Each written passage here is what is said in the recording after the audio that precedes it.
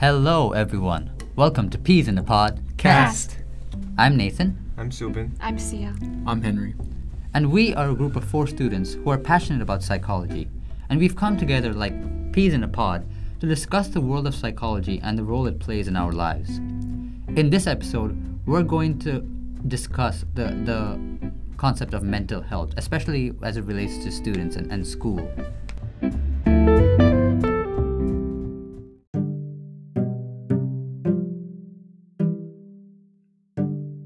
And when it comes to school, I think there are several factors, that affect mental health. By mental health, I just mean things that may put you, that you could think of things that put you down a bit, make you feel down. But when we're talking about actual mental health, it's like real problems, right, with your mental processes and how you perceive yourself. The things we've been discussing a little bit. Like, there's a concept of normality and like abnormal psychology. There can be certain illnesses that can be diagnosed, and then there are others that are considered normal. But what really is normal, And to start off, we'd like to discuss the concept of bullying in school and how that may affect mental health. Exactly. So, Henry, you're going to take us through, like, what I guess is the definition for bullying, because it's sometimes a spectrum, right? It's a bit hazy what it is, so maybe... So the Centers for Disease Control defines bullying as a form of youth violence towards a victim. And so every time bullying occurs as a victim and a aggressor kind of scenario, where unwanted aggressive behavior is displayed from a bully. And bullying can happen, in a variety of ways. Nowadays it could be cyberbullying, or it could be physical bullying, or it could be more, social and more passive type of bullying. Yeah, that's something, I think never see in like mass media, the passive bullying.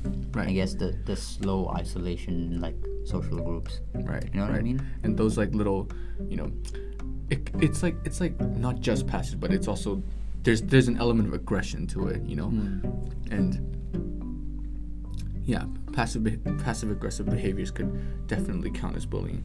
I mean, as Henry said, bullying is a bit too vague. It's really hard to define, but then it occurs a lot. You can see a lot. It's quite often. You can see it often in any high school or middle school. You can also see it in different medias.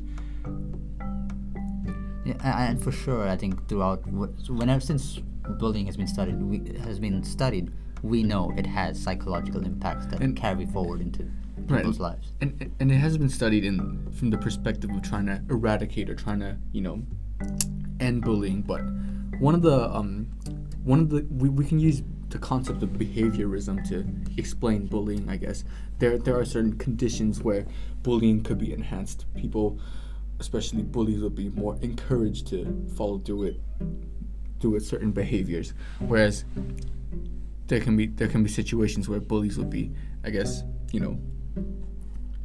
encouraged to not bully, or to stop their aggressive behavior. And so, Sia, would you like to take us through the concept of operant conditioning and how reinforcements and punishments So the operant conditioning is basically it derives from a behaviorist point of view, where like the carrot versus the stick. So operant conditioning has 2 major factors. One is reinforcement and another one is punishment. So reinforcement tends to increase behavior, whereas punishment tends to decrease behavior.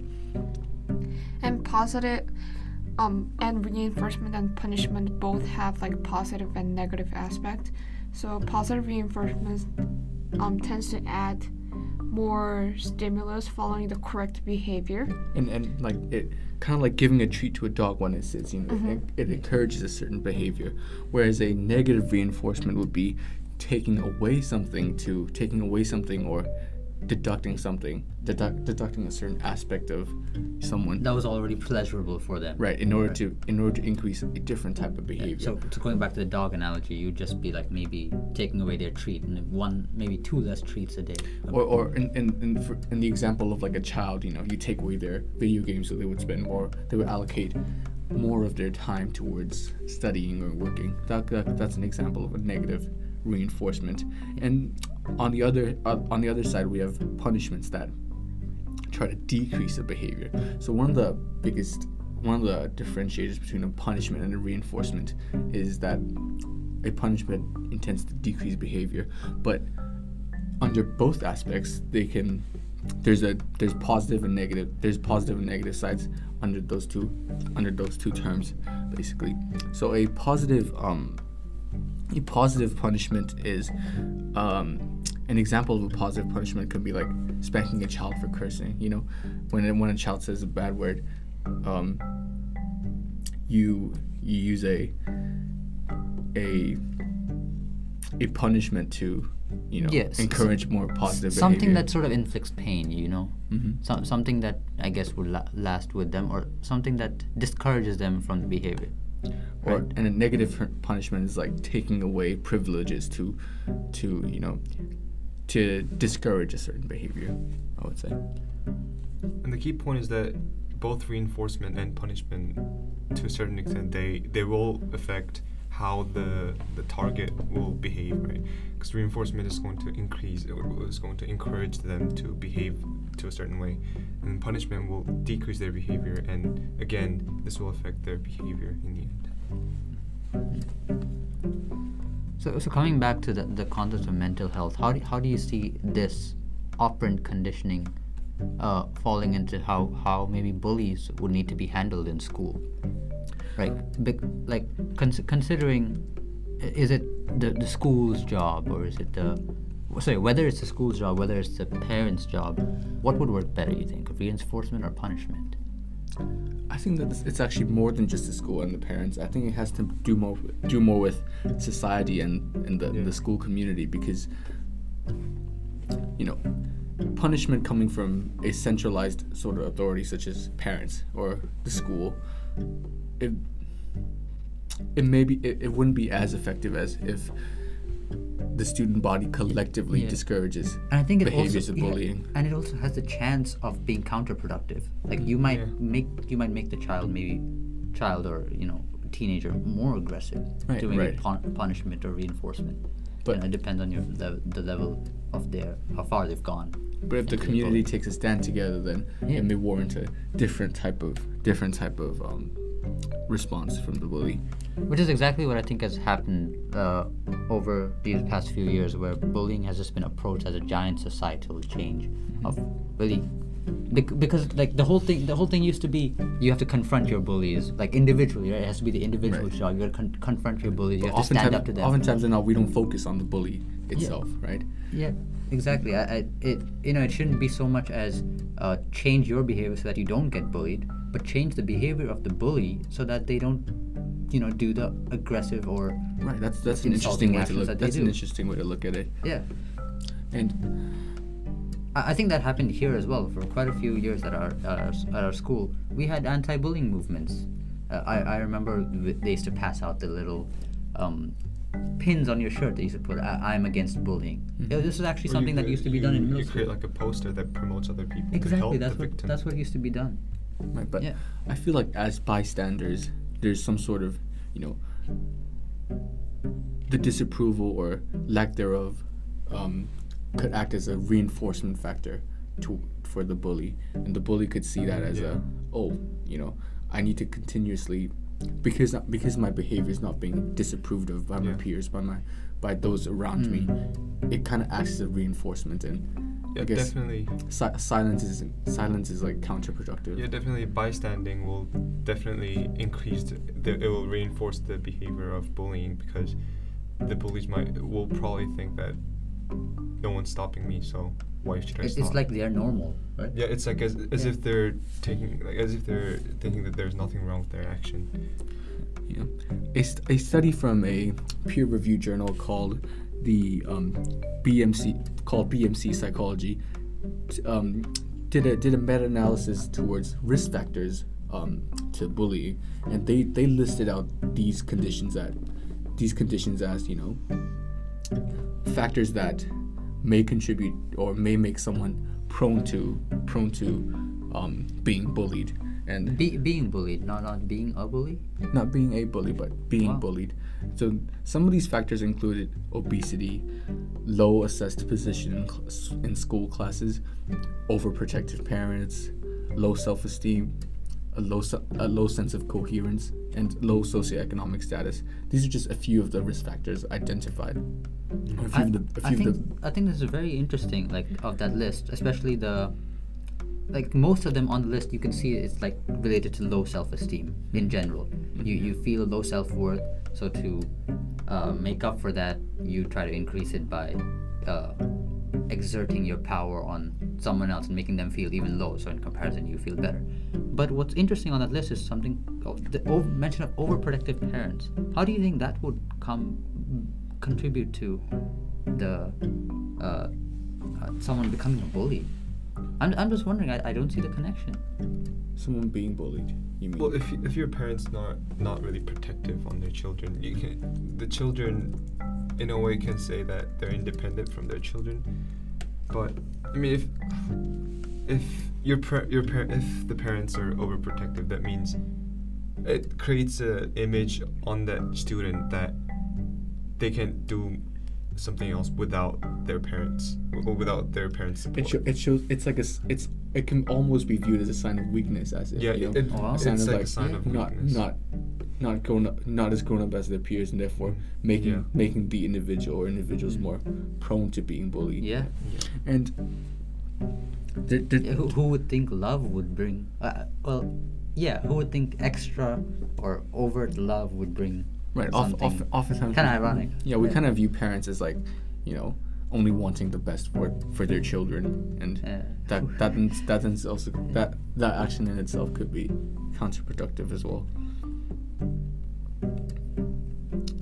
And we know that bullying has a negative effect on the mental health of those, you know, of its stakeholders. Sorry, so Some other risk factors that are mentioned by the study at work is one of the factors was smoking. What do you guys think about smoking? How smoking could cause bullying by other colleagues or coworkers? So basically smoking, I think it's more like a smoker versus non-smokers. So like smoking actually forms a type of a group within any community, because like, I don't know, but when you guys smoke, like you guys talk together, and smoking is more from the stress that you guys get from daily lives, and like while talking about that, you guys form a certain kind of a bond, I guess.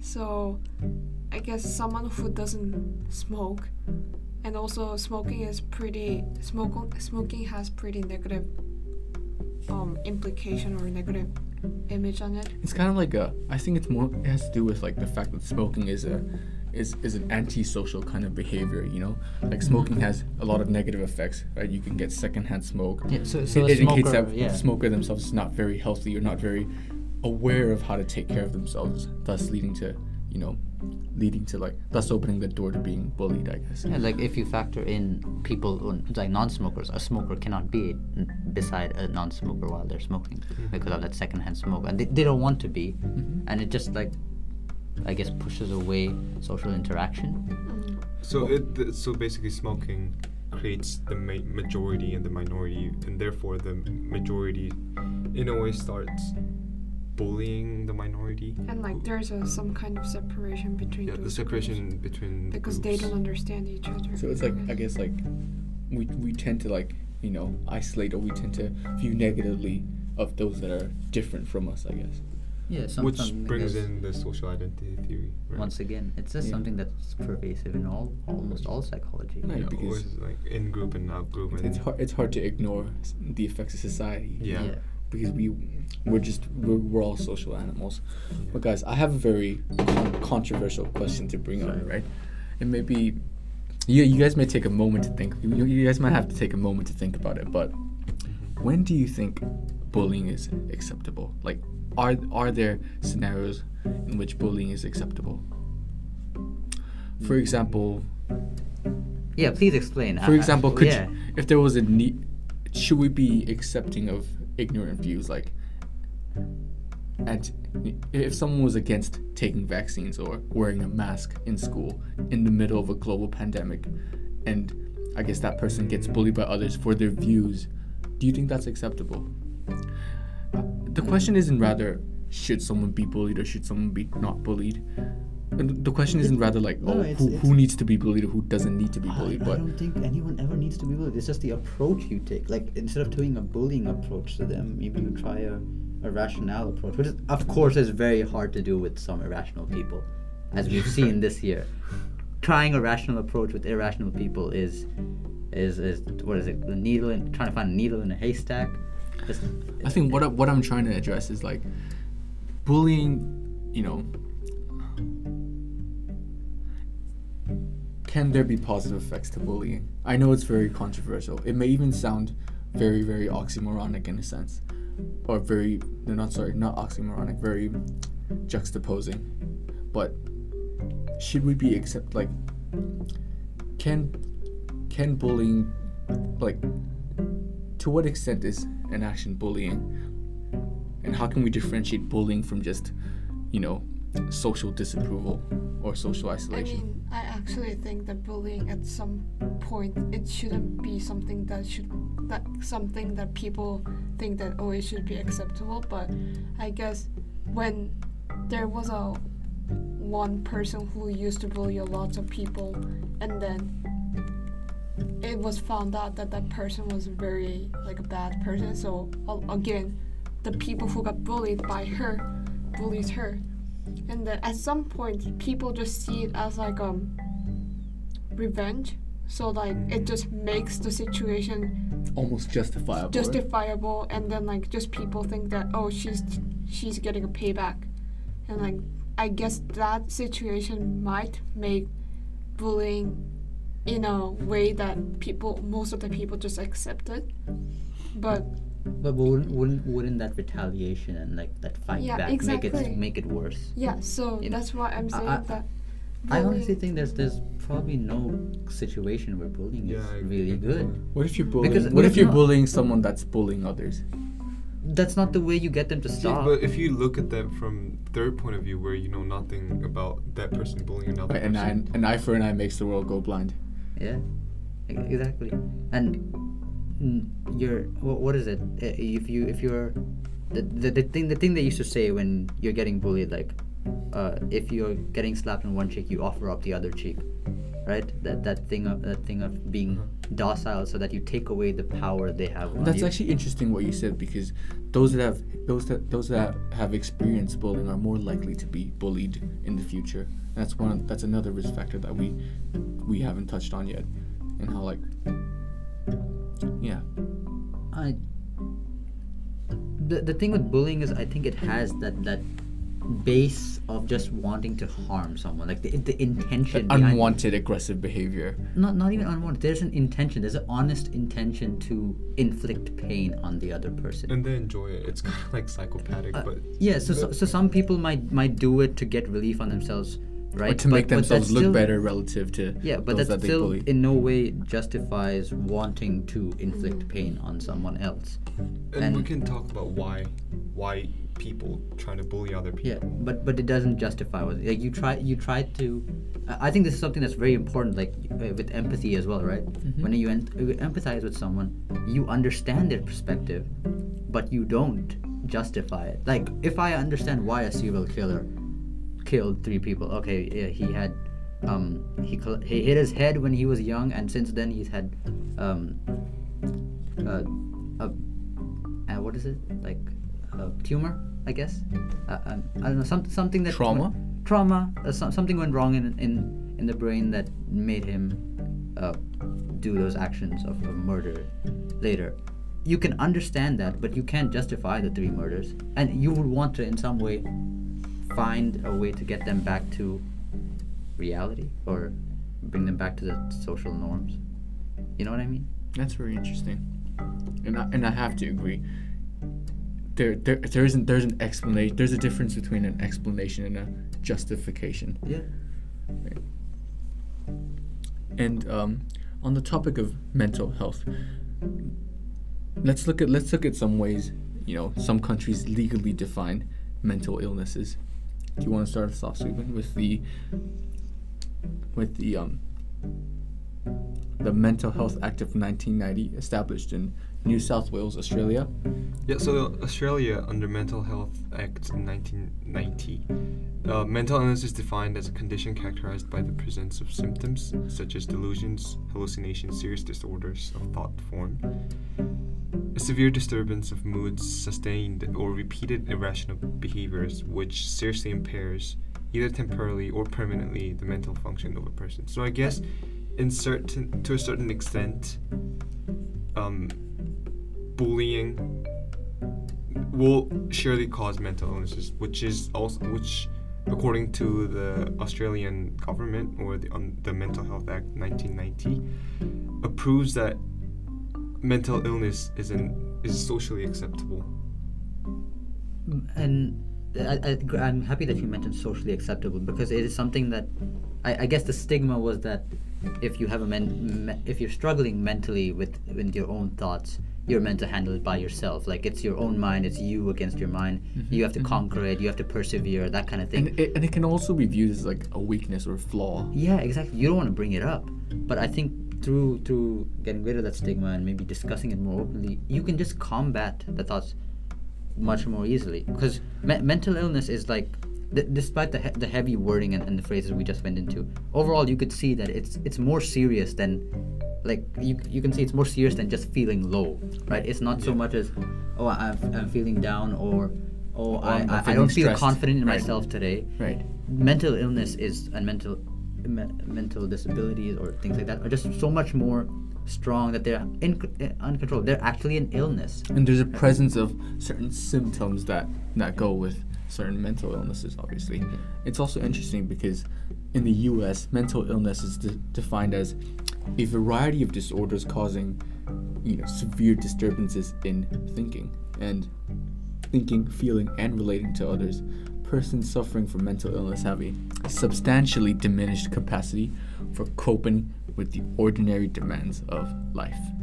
What I like to highlight in this definition, in this legal definition, is the ordinary demands of life. Yeah, that is very important. It's like when you get the mental illness, your entire world apparently kind of changes. So when we were first learning about depression about 2 years ago, we were learning about like clinical depression, what clinically qualifies you to be diagnosed with depression. And the first thing one of the first things they said was, in order to qualify or be diagnosed with that depression, you need to lose at minimum 3 significant interests in your life. Like, you need to lose different. Like, supposing I'm a student who used to regularly play soccer, who used to regularly go to the art room, and used to regularly hang out with my friends, right? Mm-hmm. All of a sudden, those 3 things just go away because I just feel not interested in it anymore. The interest just goes away. You're just intrinsically not motivated to. Yeah, it just goes away, and you have.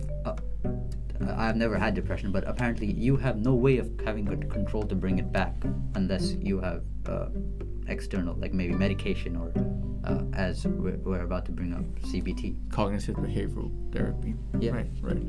But do you think?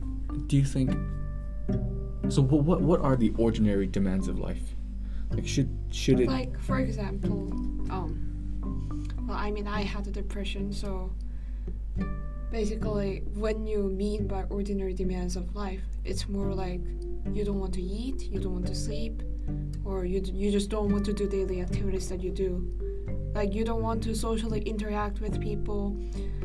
When you used to like some food, but you don't want to eat anymore. So you basically lose all your desires. And then what depression patients mostly do is, like, they are now more stuck with their own thinkings. And then when they dig into their thinking, and then it makes them more depressed. So I think one of the most symptoms that you can often find from depression patients is like they don't come out from their bed. They don't come out from their room.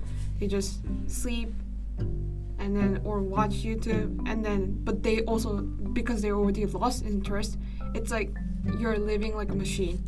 Like you cannot die. Like your life is not ended, so you just live but without interest. So you sort of like isolate yourself from society. And then that causes more depression. Sorry to pry, but is it like you find meaningless in life? Like no meaning? You find Yes. less meanings in things you used to find very, very meaningful. Apparently, and that's when friends are needed now. Exactly. Someone who can take out from your bed and someone who can take out from your room and then give them a fresh air and someone who can give them the interest they used to have back is like the most important factor for someone to get out of from depression, I guess. This is actually the exact basis for cognitive behavioral therapy, right? That the person by themselves cannot handle their own negative thoughts and all the things that are stopping them from returning back to their ordinary ways of life that we discussed. Right. They need an external source, and that's usually, if you go to a professional, like especially a psychologist, it's through that cognitive behavioral therapy, which is a psycho therapeutic treatment where you, through discussion, the psychologist gets you to identify and hopefully change or modify patterns of behavior, you know, identify the things, the negative or moods. Negative things that negative influences in your own thinking, and get you to change it, get you to revert back to, I guess, more positive. And CBT, or cognitive behavioral therapy, is known to be very, very successful in treating depression and a variety of different disorders. And one thing I'd like to highlight is how CBT is different from, those traditional methods of therapy, whereby you talk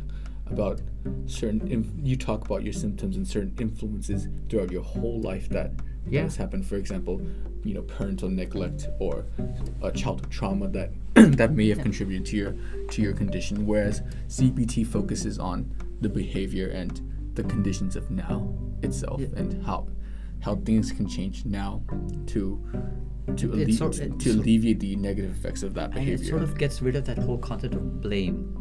I don't know, Sia, is there like a whole blame aspect in, I guess, mental health? You blame yourself for something, or like there's something you want to blame for what's happening to you. I think when you start blaming yourself, it's more of like when nobody takes, even though someone did the fault and then that causes depression, because that someone doesn't admit that it was their fault. That's when we begin to blame ourselves. And also I think low self-esteem contributes a lot to that blaming condition. So like because you have low self-esteem and then you try to degrade yourself, then you begin to think that it might be because of me that like who caused everything. And that's when bullying again comes in and like, probably because I was a stupid person, that's why I didn't stop it, or that might even be a reason that person bullied me, I guess. And also like there's an element of learned helplessness, I guess. You just feel so helpless. Right, learned helplessness is like even though a situation or a situation that causes a negative emotional response within yourself, even though that situation is avoidable, or it's not, I wouldn't say easy to overcome, but it's definitely not impossible to overcome. The individual will just consider themselves as helpless and consider themselves as, I can't overcome it, and that plays a role in that contributes to, I guess, being helpless. Learning that in certain situations that you will be helpless kind of contributes to you being helpless, rather than when in reality you can actually overcome something. And this was originally discovered in the University of Pennsylvania in the late 1960s and 70s, when this researcher was experimenting on puppies and giving them electric shocks, even though they can take action and they can, kind of escape, kind of avoid the electric shocks. They just learn to be helpless and therefore just take the electric shocks. The puppies, do you mean? The puppies, yep. Wow. And so Imagine just being that docile. Just it just shows the giving in. importance of cognition, the importance of, Society. and self-efficacy and motivation and being able to overcome challenges in life. And as you can see by how effective CBT is, it's just the presence of society, other people, other groups, I guess. Right. The importance of that to daily life function. Right. So overall, I think with mental health, the concept of the society is so important, and so redeeming. It's the way out. There's a lot of but that's the sad part. It can also be the cause. Like when we were discussing bullying, right? But then it is also the solution, the cure. Yeah. Right. But the thing is that oftentimes we can get too analytical and reductive and say, behavior, the lack of serotonin the lack of serotonin, is causing depression, or we can be super reductive to outlining one cause for certain things, whereas I guess personally it's better to be holistic about things. Yeah. Think about multiple factors that when it can comes to affect mental one thing. illness. Yeah. And oftentimes it will be more than one thing, but even though there can be times where it's only one reason, or we can be reductive, it's better to be holistic about things.